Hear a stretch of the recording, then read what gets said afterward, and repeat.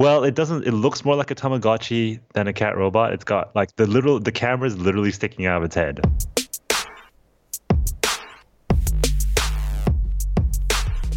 Hello and welcome to episode 116 of the Laser Couch Podcast. We're here to give you all you need to know about consumer tech, the internet, and all things CES. My name is Jeff Kim, and why Watson, I never left. My name is Kelvin Lee, and I had a dream that celebrities were listening to our show.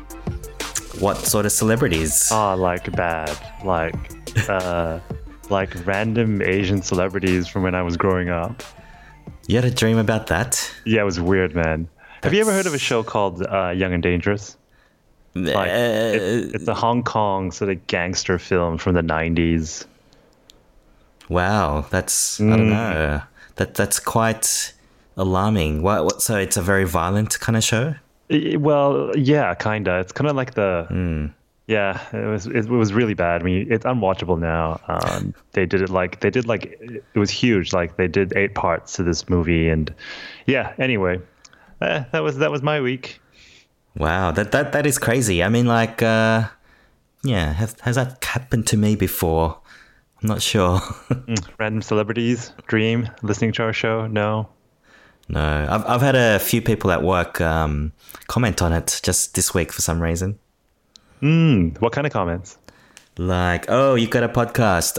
What's some of your what is a go-to episode that you recommend for like a primer of what your podcast is about? I can think of the episodes not to listen to.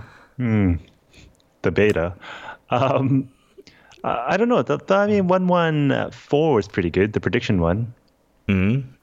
You didn't like 115 then? No, I did. I'm just trying to think like, what's more across the board. Covering a few different things, from phones to, all the different things that happen in the year. We go through our episodes. So it's a good summary of the year and a good summary of the show.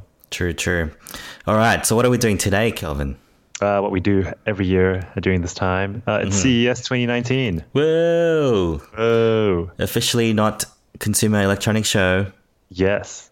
Just CES. Just CES. That's it. Yeah, and apparently they're sexist, but we'll get to that in a second. For those who don't know, CES is arguably the biggest electronics consumer show in the world.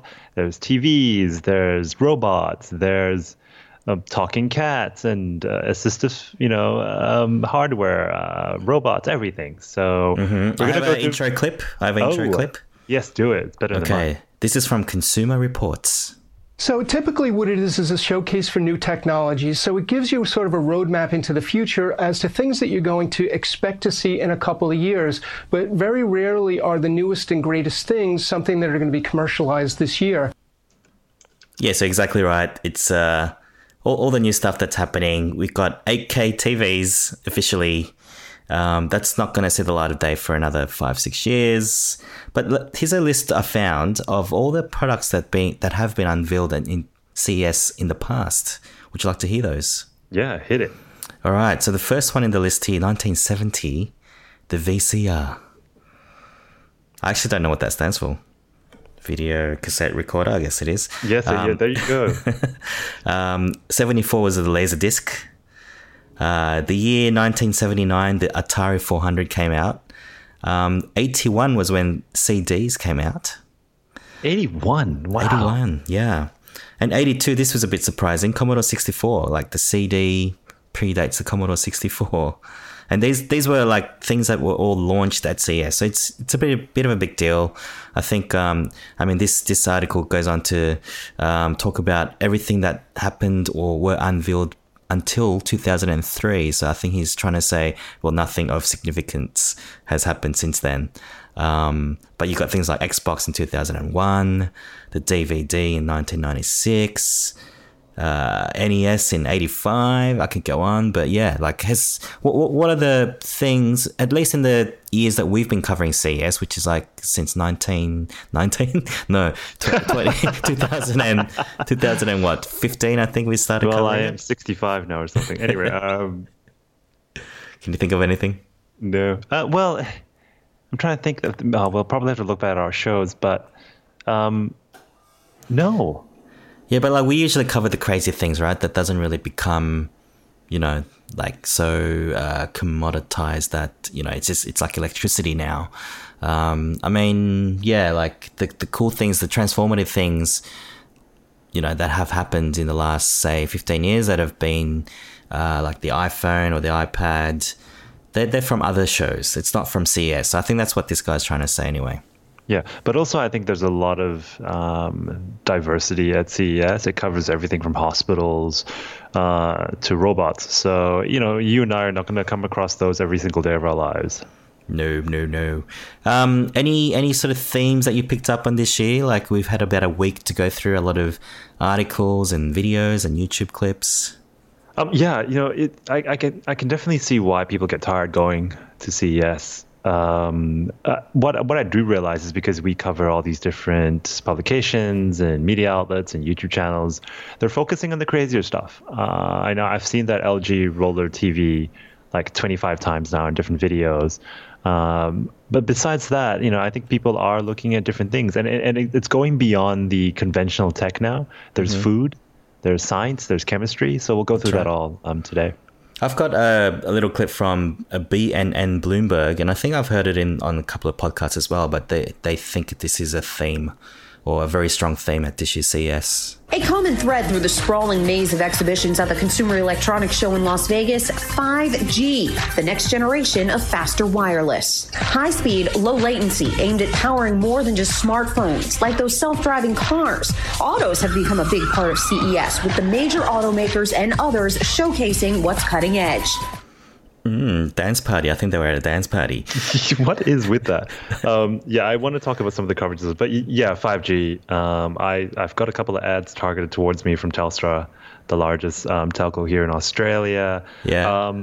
But have you seen anything numbers-wise? I mean, it's still all very, it's coming. It's going to be great. Some companies are allegedly sticking 5G on your phone, but it's not really 5G. It's just, a pumped up 4G. Have you seen anything real come from CES? Like 5G phones? I think the only thing I can kind of gather is that, yeah, everyone wants it. Everyone's like collectively wanting to have this technology. I mean, it is meant to be a different kind of technology altogether, right? Yeah, whether we're going to see it this year, or I think it's probably going to ramp up from 2020 is my guess. I know the CEO for Telstra was over there, and he took over their Instagram account, and he was posting a few things about 5G as well. Yeah. Here's another theme that the Vergecast guys picked up on.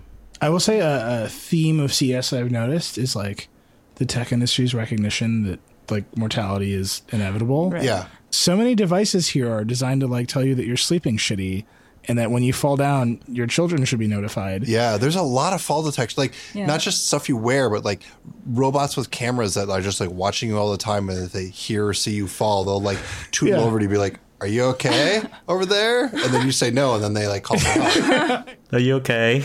Are you okay? No, I think that is definitely a theme. I've got a couple of clips from Engadget and Washington Post and things like that. How should we do this? Should we go through different categories? How should we break down all the information that's coming out from CES? Well, you sent me 15 clips. I think you get to decide how this is going to run. All right. Yeah. So I went through so many videos. I think first of all, let's talk about that. Is it almost too much, CES? Is there too much coming out of CES? Should they break the show down a lot more? How did you feel after watching all the content? Well, nothing too different from the previous years. I mean, if anything, it's getting bigger. I think I read that there were 140,000 participants this year, over 40,000 vendors. I don't think it's going to slow down, to be honest. Yeah. I think from a coverage point of view, like for two guys with no budget, not having to go over there but trying to cover it, yes, it is a lot to cover, and we're just going to scrape the surface here. But we try to find the cool things. Certainly, a lot of it is vaporware, like it'll just kind of come and go. But we do want to pick up on some of the actual things that are going to happen, say by the year 2022. Yeah.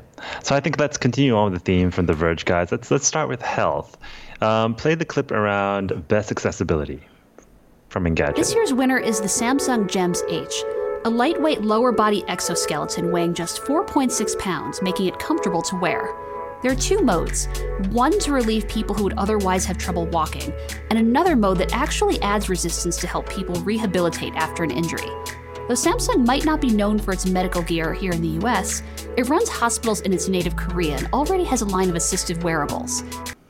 Yeah, I'm super excited about this. It looks like it's an exoskeleton that wraps around your waist and your thighs, down to your knees. So if you had, a fall or knee surgery, this actually provides support to help you walk. Or if you're going through therapy, they will add some resistance to help you build the right muscles to improve your well-being. So, Samsung, I think to us, just phone manufacturers and TVs and things like that. But in Korea, they do a lot of industrial stuff. They do a lot of health stuff. So this is Engadget giving out their awards. I think they do this every year. So that was for best accessibility. Right, and I like this sort of angle. I had a clip on that as well, but it was kind of covered slightly differently, but I like your one. So yeah, these are the awards, part of the awards that they gave out? Yeah. Yeah, so I think they had three different types, right? They had one for your feet or your ankles, one for the thighs. I think that was a popular one where you can actually, not only make it easier, but you could also put pressure on it, I think. Almost as if you're walking on on water or in water, I should say. But yeah, it's pretty cool tech because that is something that we've all wanted in the future. But what's the accessibility part of this exactly? So the Engadget's broken down its awards into different categories, and this is for best accessibility. And the thing I like about this Samsung device is, unlike the past exoskeletons we see where we think it's, alien type technology where you wear a suit in like a mech unit and walk around. This looks lightweight. This looks like, it's created very well. It doesn't look metal at all. It's designed well. It looks like almost like when you go rock climbing and you wear the harness, it kind of looks like that. But I don't know how it works. I don't know how the main unit is designed to sort of add resistance or help. But I can't wait to see something like this, just be more prevalent. Yeah, so when we say exoskeleton, it's just a very, it's not the full suit that you might think of or picture in your head straight away. It's more like a piece of equipment that you just wear on your thighs. And I think it'll help you, a certain percentage in terms of energy needed to get around, especially if you're walking upstairs for the elderly, things like that. It'll help. And I like this I like this award because this is something that not just disabled people will benefit from, but eventually everyone will benefit from. Yeah, I'm waiting for a time where we'll have sports, where we'll have, the average Joe sport league and the, everyone's modified league, just for anything, really. I think that'll be super exciting. I mean, I've been using the Lime e-bikes here in Sydney a lot, where it's sort of an assistive bike. I know it's a bit of a stretch, but it actually does make a difference. You know what I mean? You use, less energy, you do more. And we'll see what happens there. I think we can probably move from here to Best Health. Best Health Award. But we were most impressed by Triple W's D-Free, a portable ultrasound monitor trained on the bladder. This device tracks bladder levels and it sends alerts to patients and/or caretakers. And since it has the potential to lessen the need for disposable diapers, this device might help restore patients' dignity, and it's more environmentally friendly to boot. What's the device exactly? So you attach it to somewhere close to your bladder, and it tells you when it's full. So for people who are unable to, relieve themselves when they want, or they have some sort of disability, this will actually tell the user, by the way, your bladder is, XY percentage full. You might want to go to the toilet. So it reduces their need for diapers and things like that, and gives them some of their dignity back because, the psychological trauma you go through as an adult wearing a diaper is definitely there. So, it's another great use of technology just to improve people's lives. And a lot of this stuff interested me a lot more than the TVs and the sound bars at CES this year. Yeah, that's truly on theme there. What else do we have? Should we go to cars? Yeah. Okay. Let's do that. What do you have in cars? Actually, I don't have anything on cars, but I'm going to play yours. Yeah, best auto. All right. It's a semi with level 2 assistive features. That means adaptive cruise control, lane assist, and auto braking technologies. Those might be familiar features in a consumer vehicle, but the Daimler Freightliner Cascadia is the first time those technologies have been available in a truck like this. Yes. So I recently bought a new car. It was the Subaru Forester. One of the things that drew out to me You didn't tell me about that. I did. I don't know. This. I never came up with a topic. But one of the things that drew me to the Subaru is the what they call EyeSight, which is 2 cameras facing the road. What it does is if I'm driving too quick and something pulls up in front of me, it automatically stops. It's called AEB, which stands for Automated Emergency Braking. So a lot of technology like that is available to consumer cars, but not to trucks. And I saw the demo where, this car just, brakes in front of a truck and the computer decides to stop the truck. Super impressive stuff, because if you're driving an 18-wheeler, it's huge, and sure you have mirrors and stuff, but now that you have cameras and you have AI and all the learning that's happening on these trucks, it's going to reduce accidents for sure. Interesting. The only thing I sort of read up on was by Nissan, and they developing, or they're calling this thing, which I think everyone uses anyway, but they're calling it invisible to visible technology. Possibly using 5G. But basically it's saying, imagine if, in the future, everything is truly self-driving, and, we got that big dashboard space in a car. So if you're riding inside, why don't you make that into some sort of screen? So like we've seen cars that have, sorry, I'm talking about the windscreens, not the dashboard.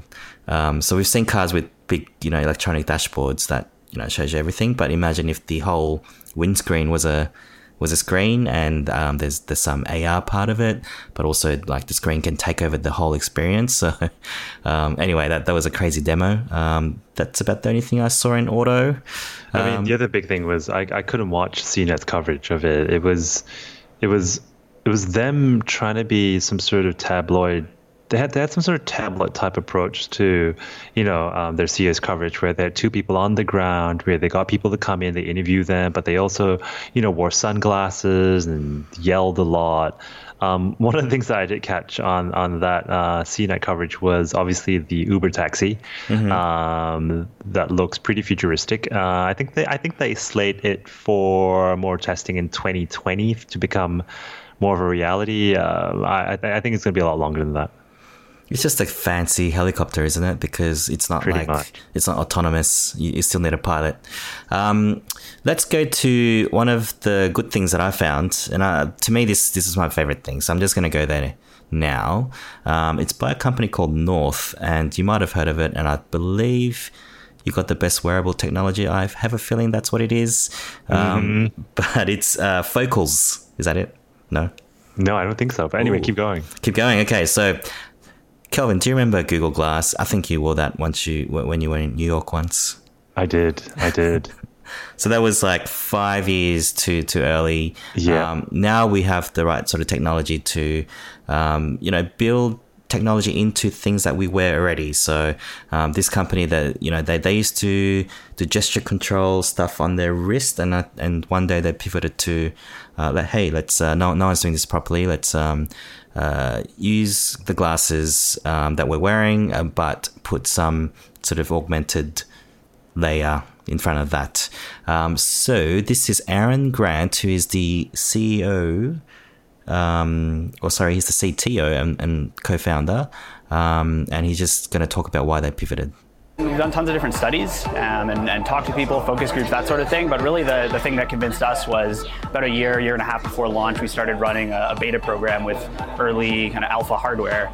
And people just the things that people latched onto in the product, like using Amazon Alexa while they're cooking to manage a bunch of different timers while their hands are busy.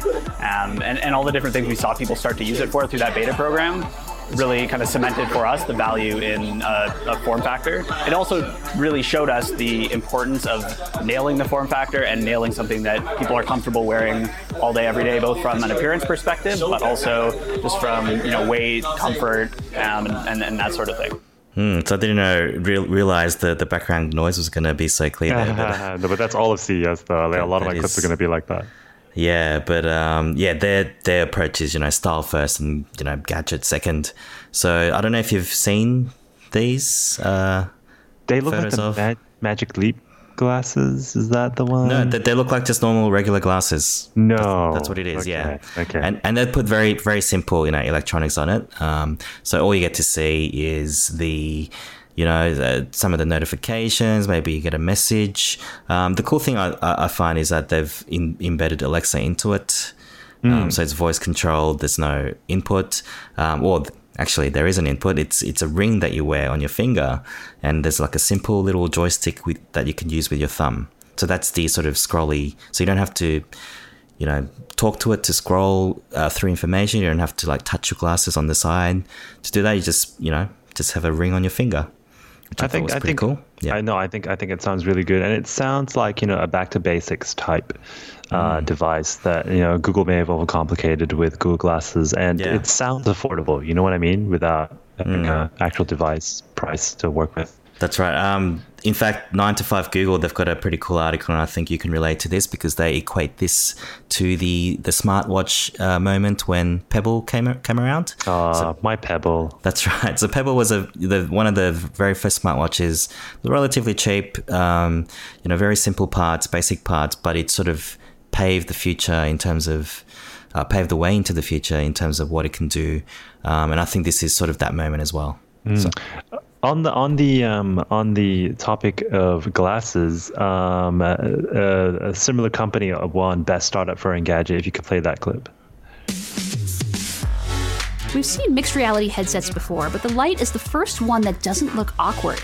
Inside those slim frames are loads of cameras and sensors that make for some accurate inside-out tracking and crisp 1080p laser projections. As a bonus, you can even swap in prescription lenses.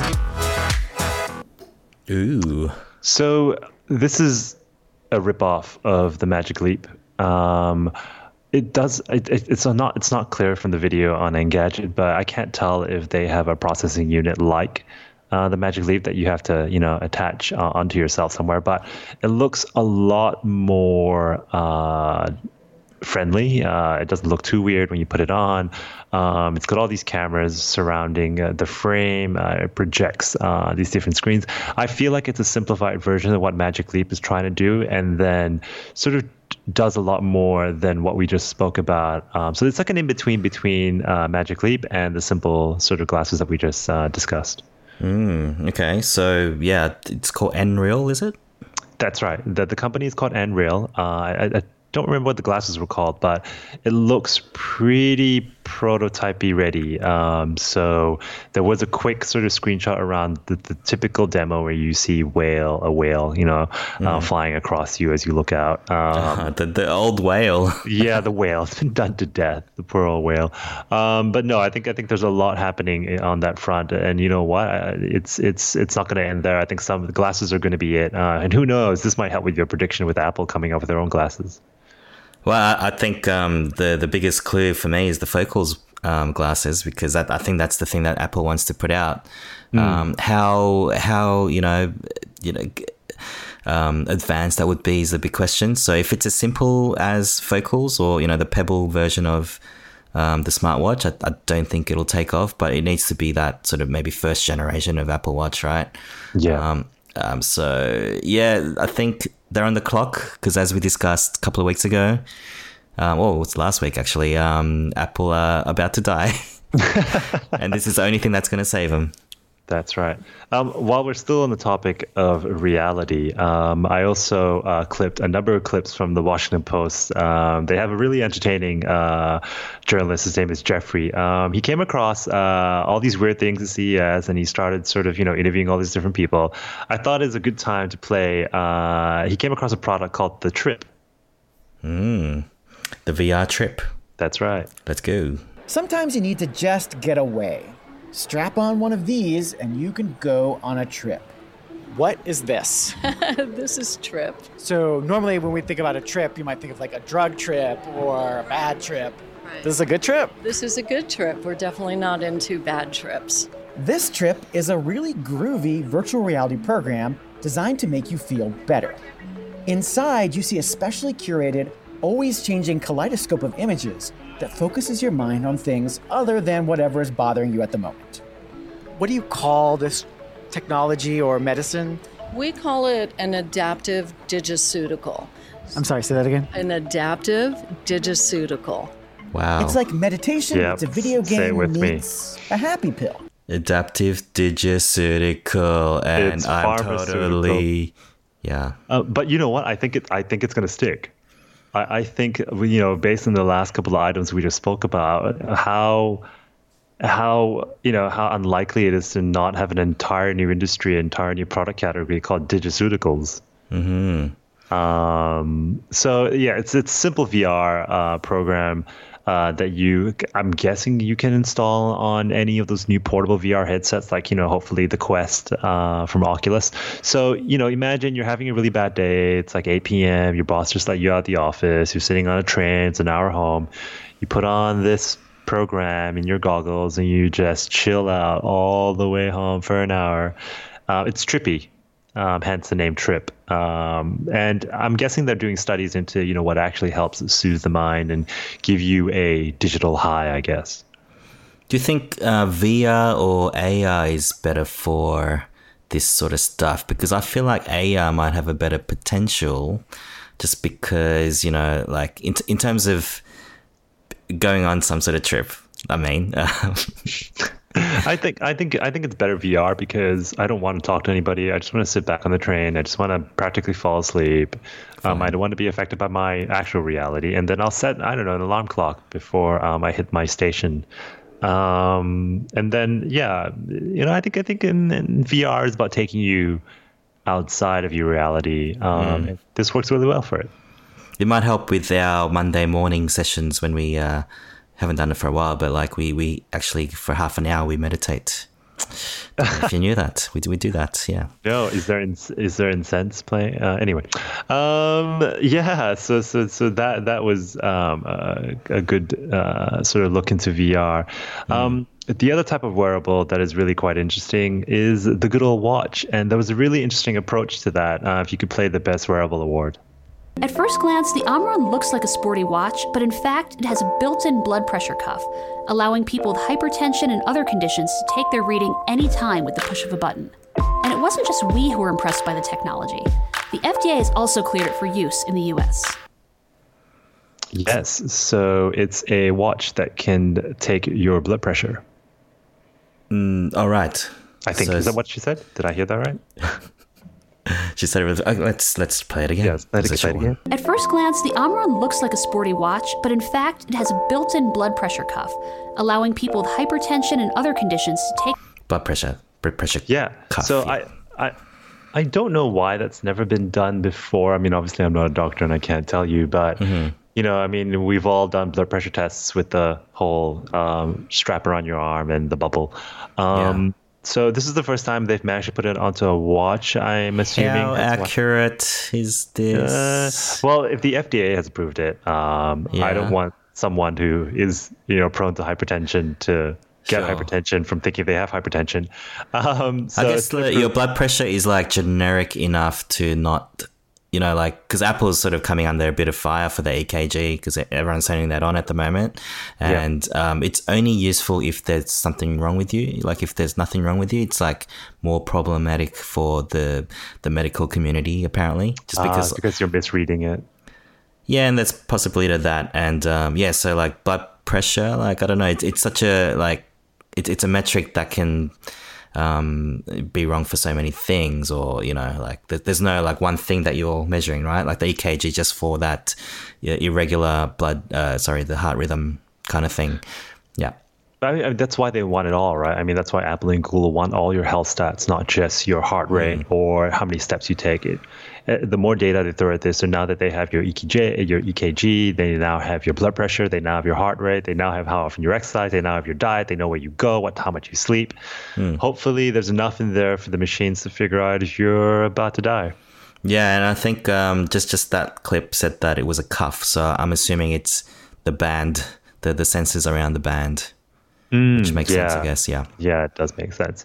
So to end it all up with Engadget, of everything they saw, they decided to give their award to one company. They have a new category called Most Impactful, and it's super interesting. Anyway, we had 3 very different entries this year and ended up going with the second generation Impossible Burger. We'll fully admit that the original was underwhelming, but this new formula? You wouldn't know you were eating plants unless someone told you. We chose it for this category not just because it's delicious, but because of its distribution.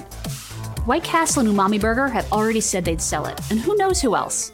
With that kind of taste and that kind of reach, we think it might actually convince some people to give up beef, or at least eat less of it. Is this bugs? That's only the White Castle, man. So it's called the Impossible Burger. It's a beef patty made out of, in a lab, made out of vegetables. Apparently last year it was horrible, but this year it's a lot better. So much so that, Umami must be a Japanese chain of sorts, and White Castle are going to sell it all across the U.S. So hopefully it makes our shores, makes it to our shores soon. But yeah, I mean, if it tastes like meat, smells like meat, can we eat that instead of meat? Who knows? So will this fall under the vegetarian non-meat category, or is it? Yeah, it's vegan. Right, it is vegan. Okay. So all veggies, like no bugs of any kind, no crickets. No crickets, no caterpillars. No roaches, no caterpillars. Okay, yeah. All right, okay. Well, that's really good. I think that's I mean, but this is, I think, just going back to what the Vergecast was saying around the theme, it really is health. Considering that Engadget gave their most impactful award as well as most impressive overall to Impossible Burger.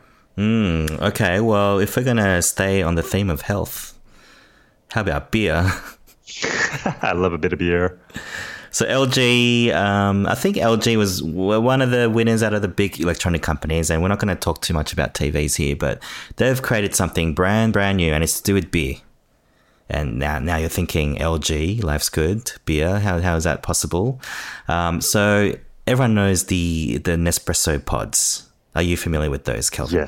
Yes, I do. So imagine, actually, have you seen this? Because this is pretty cool. No, I haven't seen this. So imagine the exact same methodology of creating coffee through pods, and you just add water, and it somehow magically brews this amazing, pretty quality coffee, right? It's not the things that you get in the cafes, but pretty close.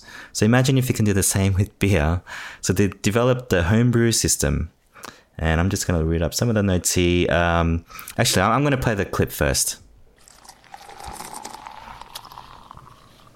You just insert these capsules, which contain malt, yeast, hop oil, and flavoring, and you simply press a button.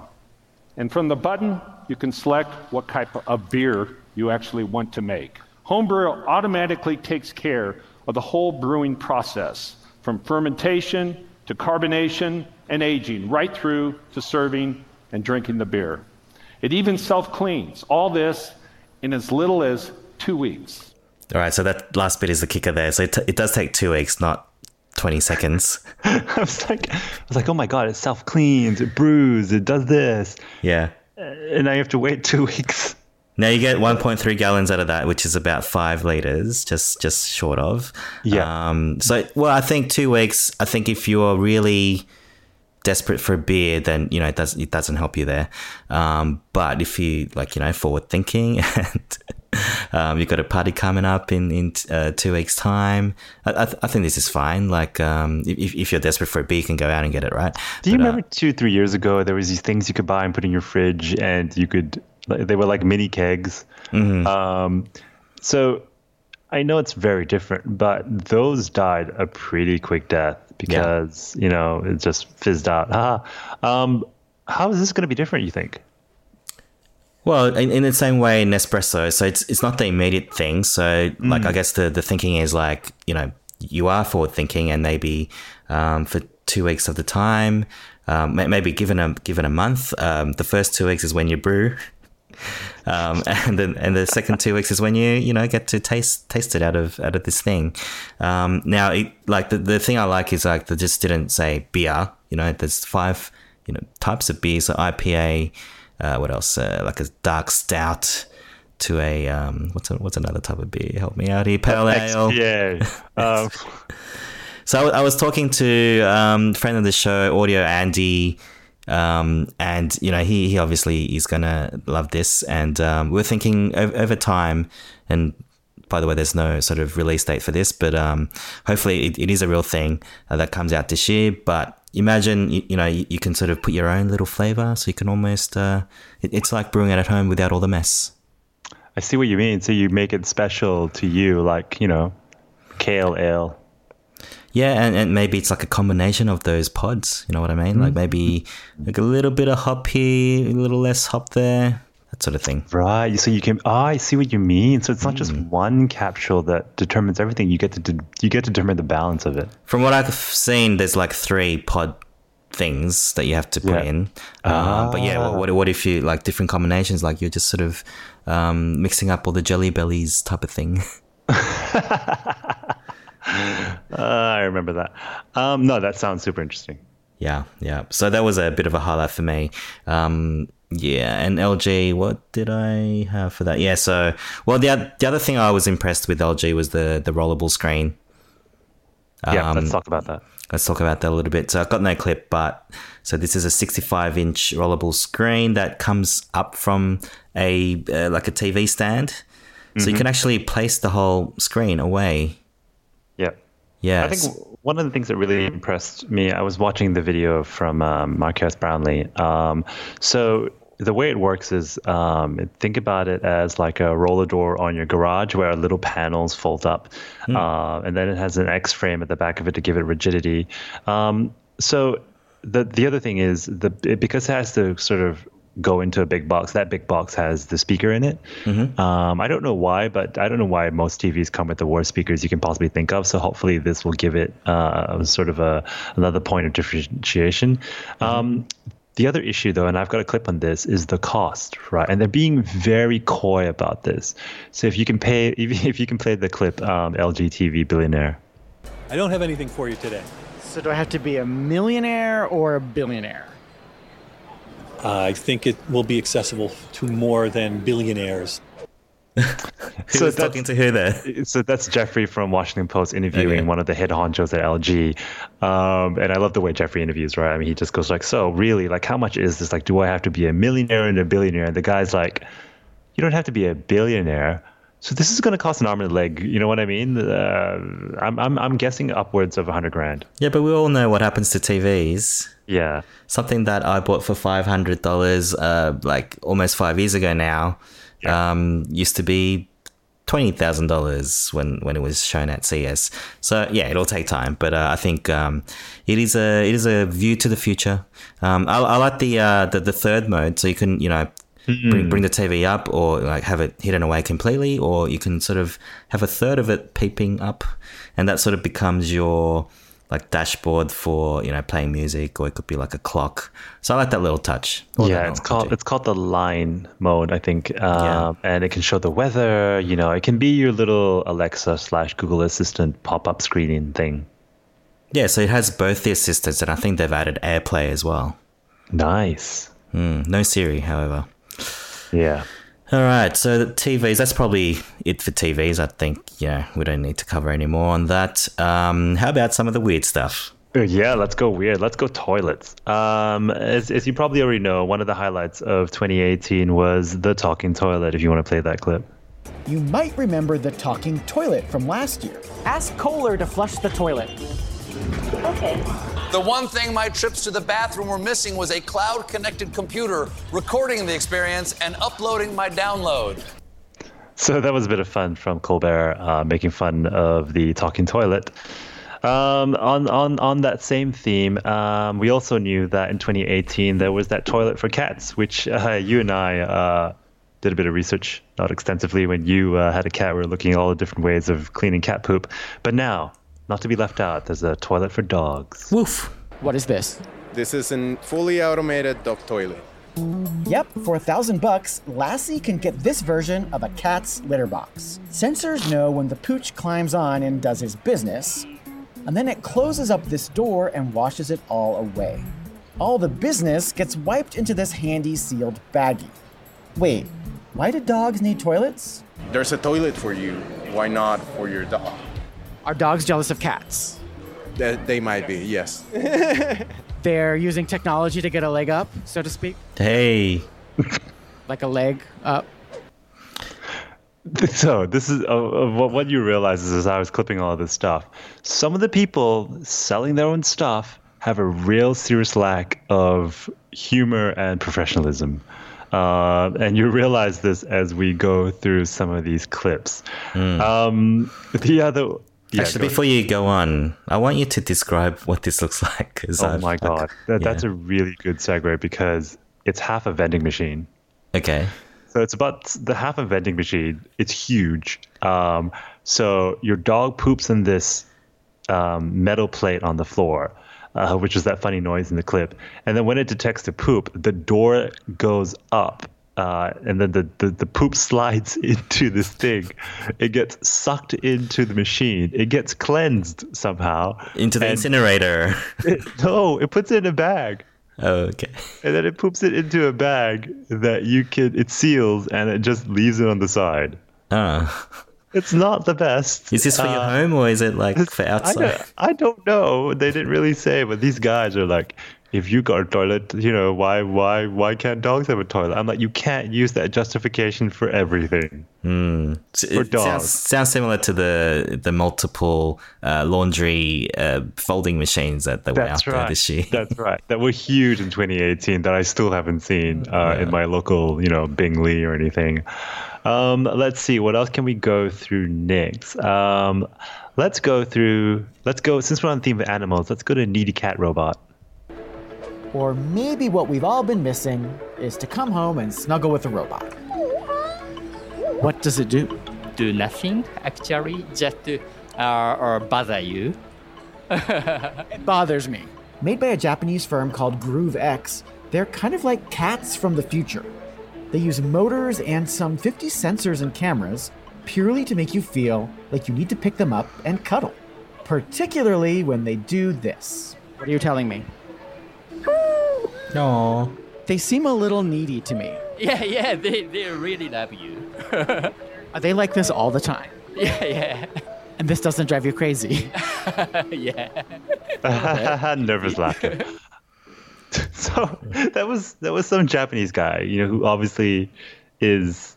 I think there's a huge cultural divide here. People in Japan, they work stupid hours. They go home. They basically eat and live at work. I mean, they go home, they really don't have the time to take care of a pet, but yet they want some company. So they have this cat just cuddle up to them for a couple of minutes before they collapse in bed and go to bed for 6 hours and do it all over again. So it's a totally different cultural nuance. And I think this fits Japan really well. But as you can tell from the interview, like, this cat is here to bug you. What don't you see? You know what I mean? So it's not just like a Tamagotchi, right? It's like an actual cat robot. Well, it doesn't. It looks more like a Tamagotchi than a cat robot. It's got like the camera is literally sticking out of its head. Okay. So it just rolls around, and when it senses you, it goes up to you and goes, "Ooh." Yeah, I mean, being a cat owner of late, I think I can kind of understand that sort of psychology. But I'm assuming it's going to be thousands of dollars. Get a real cat, people. Get a real cat. Yeah. Adopt a cat, please. Considering that you can now get an automated toilet for your animal, I don't see why you should get a robot instead of a living, breathing animal that poops. All right, CES 2020, there's going to be a toilet for cat robots. I'm going to put it out there. So, obviously, that cat is not the only robot at CES. Could you play Walker Robot? In our time together, Walker seemed mostly interested in domestic chores. But we did also dance together. I believe this is called dabbing? It seems like he's constantly trying to sneak up on people. Is that intentional? So there's not a lot of biped robots in the market today that can actually walk on two legs. I've seen them do parkour. What is she talking about? Yeah, well, she said not many. So it's another assistive robot that creepily rolls around in your house. It does things like, pick up rubbish, hangs up clothes. So it's one of the more useful robots I saw during my investigation into CES. So this will call the cops if you fall over. I mean the ambulance. Are you okay? Yeah. You okay? Things like that. It checks to see if you're okay. So it's one of the robots that the guys from the Vergecast were talking about.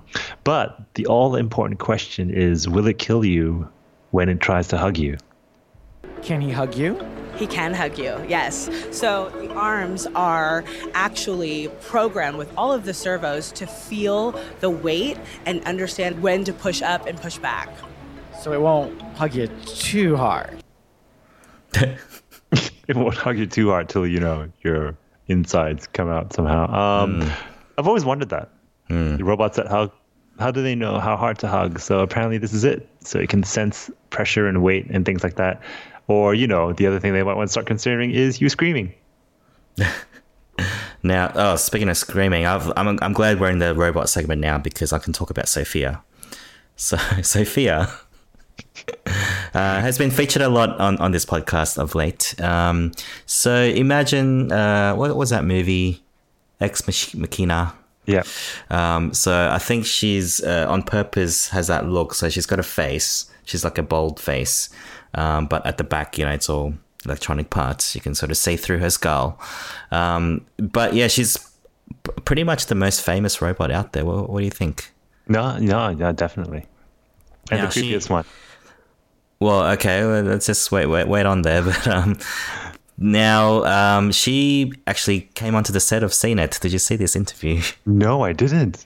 So Ashley Escada, who's like one of these like crazy hosts that talk about technology in a very specific way, asked Sophia, who was on stage, asked her about, who are you really and what do you think about all the critics out there who, think that you're nothing more than just a chatbot on a movable neck, maybe. So what do you think of that, Sophia? All right, Sophia, how do you feel about the critics? Like, what's your response? It is a tough question. All of civilization is one nation, and that nation should be considered to include whatever we built in the future, too. Any other perspective is short-sighted, but with it in mind, I guess you could say I am at least a little patriotic. I care a lot about the future, anyways. AI are great. I love all the animals, really. Well, I think that she's looking to the future, perhaps. Sure. Of course, it's important to know that when she's generating responses, they're generated based on patterns that are trained from people who are developing her character. Yeah, so that last guy was David Hansen, who founded Hansen Robotics, and Sophia sort of falls under that. Have you seen this guy before? Because he's a bit. Here's what's really funny. Because remember how we spoke about him when I covered the web? Was that Portugal event? Yeah. Where we featured Sophia as well. So I've learned about him a lot more in my new job. Okay. So he's recently done he's a big friend of the company I now work for, because his AI net sits on Ethereum, a blockchain network. So he recently did an interview with Joe Rogan, which was super interesting if you haven't seen it. When I say recent, I'm thinking maybe a month and a half ago. Yeah. He's got some really interesting views of the world. Like, he is a little odd. I think for someone so smart, he is going to, they're all a little odd like that. But great insights into the world. Sophia is the closest thing we have to actual, AI. I think it's kind of fair to say. She's continuously learning, but he's extremely intelligent. That clip that I played, there were a lot of pauses that I sort of clipped out, but I did the same thing when I clipped him. Yeah, so there was a little introduction of another robot on the stage, and here is little Sophia. Little Sophia, can you walk? Show us your little walk. Come on, you She's can thinking do it. about it. You can do it. Oh, okay. There she goes. It's like a toddler. Good job. Like a little toddler. Sophia. Hey. She's bobbling. She looks great. Oh, that was awesome. Okay, so I probably should have mentioned that it's like a miniaturized Sophia with like little wheels and legs and arms, and they were trying to make it walk. It didn't for a long time because I think it was like a connectivity issue. But did you see that, you know, gleaming sound of his voice? It was like almost like a father. Yeah, it's like, oh, little Sophia is walking. Oh, I'm so proud. That was the creepiest part, actually, of the whole thing. Yeah, I'm sorry. While you were talking, I wasn't even listening. I just wanted to look at how little Sophia was. Because the clip that we showed a couple of episodes ago, she left her legs in Vegas, I'm guessing for CES. Yeah. So I'm just trying to look at what little Sophia. Anyway, I'm just intrigued and getting lost in, you know, trying to find what little Sophia looks like. I got one last clip of Sophia here, little Sophia, and this might actually point to what they're planning to do with it. This is little Sophia. It's a little tiny Sophia. She's real cute. So what is the goal of little Sophia? Well, the little Sophia is a platform for artificial intelligence services. She's also a conversational companion, a kind of a friend robot that can help little girls learn about science and technology. And you can program her with Blockly and Python, and she interfaces with Raspberry Pi. So there you go, Blockly. Blockly. Is that what you meant by the platforms on the blockchain? Yeah. Yeah. Now I have an ISO from the last couple of clips there where he wanted to, you know, get little Sophia to walk. Show us your little walk. I don't know when we're ever going to use that unless we become a robotics podcast. No, I think every robot that we talk about in the future, this is the test. Like, we got to see the little legs move and... Show us your little walk. And then kill us. Okay. Now, do you have any more clips before we go into some of the things that CES aren't doing so well in? I believe I'm out of clips now. Actually, no, I've got a couple more actually, but that's okay. That's okay. Yeah. No, we can go through them before. Any more robot stuff? I've got something about the smart desk, the Semtrex smart desk. Oh. I love a good desk. Okay, here we go. So let's first talk about the displays here. It's got 3 24-inch touchscreen displays, but what makes this really cool is that it's got a built-in Leap Motion module right here at the base of the keyboard. That way you can do hands-free gestures. So for instance, if you want to scroll without touching the trackpad here, you just move your fingers. And they've also got some other gestures too for copy and paste and other things like that. They also have special customized touchscreen controls for moving windows around really easily without having to drag and drop. So imagine one of these at work. I think mostly it's for the enterprise really, but 3 fixed screens, embedded keyboard. You've got other things like Qi charging for your phones, built-in earbuds, document scanner. What else? Yeah, it's an all-in-one office. It's pretty an office much on legs. Yeah, and I like the Leap Motion thing, which is like something you can use your hands with to scroll through the windows and things like that. Interesting. So worth checking out. Yes. You got anything? No, I think I saw this desk. But just to close off the main CES branch of stuff, I think Razer was there as well. They launched a new gaming monitor. So you know, a lot of these very consumer-esque type companies were there, but nothing groundbreaking. You're going to see them again. They're just pretty much little iterations of the things you already have: keyboards, mouse, computer, laptops. A lot of laptops. Like, I got so sick of laptops. Well, perhaps this little thing might be not the everyday thing that we see at CES. Perhaps this is something we'll see over the next 10 years. Like other charging cases, the Forever Sleeve works like a backup battery for your phone, but it charges itself using a hidden antenna that's able to suck power right out of the air. It's not harvesting free energy from the universe, however. Spiegen's Forever Sleeve works alongside ASIA's wireless power transmitters. Similar to how your router is able to broadcast wireless internet around your home, the ASIA transmitter generates wireless signals which can be picked up by other devices up to 12 feet away and turned into usable electricity. This is the first product ASIA has demonstrated that can charge your smartphone. There you go, over-the-air charging. Yeah, I mean I want that to be a reality, right? I mean that's how I think the electric car is going to really take off is when the roads can charge the car as you go. As if they're on rails or like or wireless, without your brains getting fried. We just need free energy, man. That'll solve everything. Free energy, man. Yeah, so I don't know if you got that from the clip, but it essentially looks like a normal charging case, but obviously, you can sort of charge. This is just a prototype, however, so it's probably still 3-4 years away. Yeah.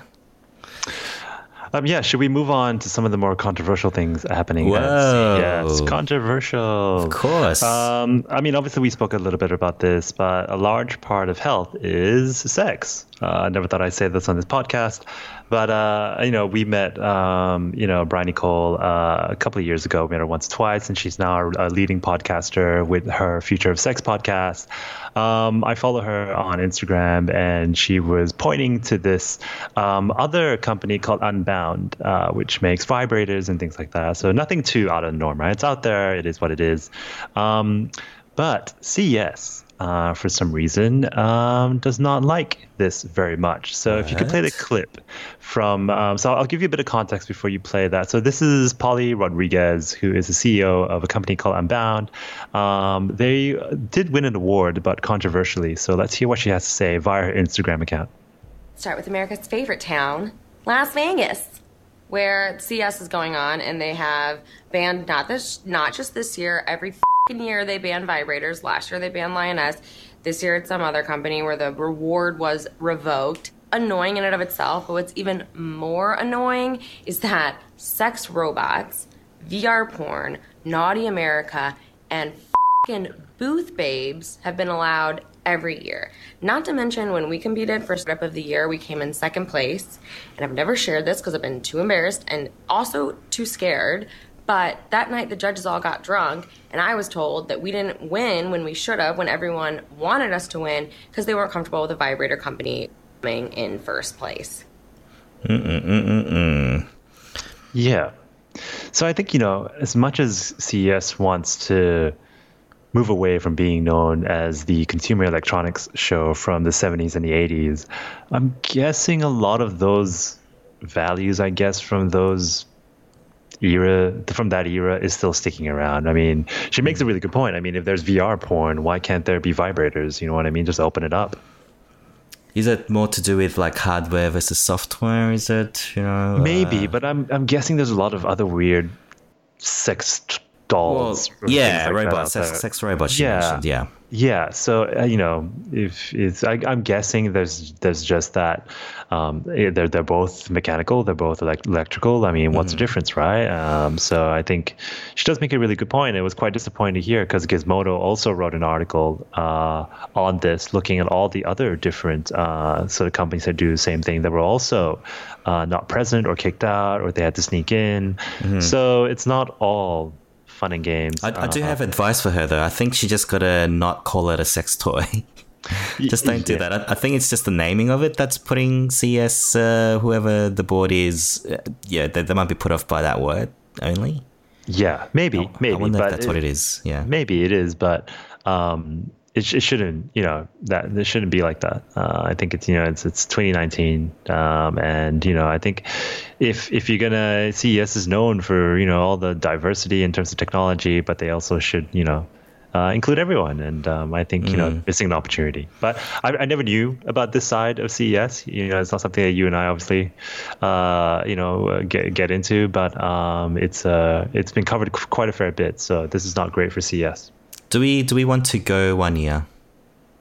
I don't know if I'll enjoy myself. I know we hear about this at Twit all the time. They're like, oh, I don't want to go to CES because I might get the flu.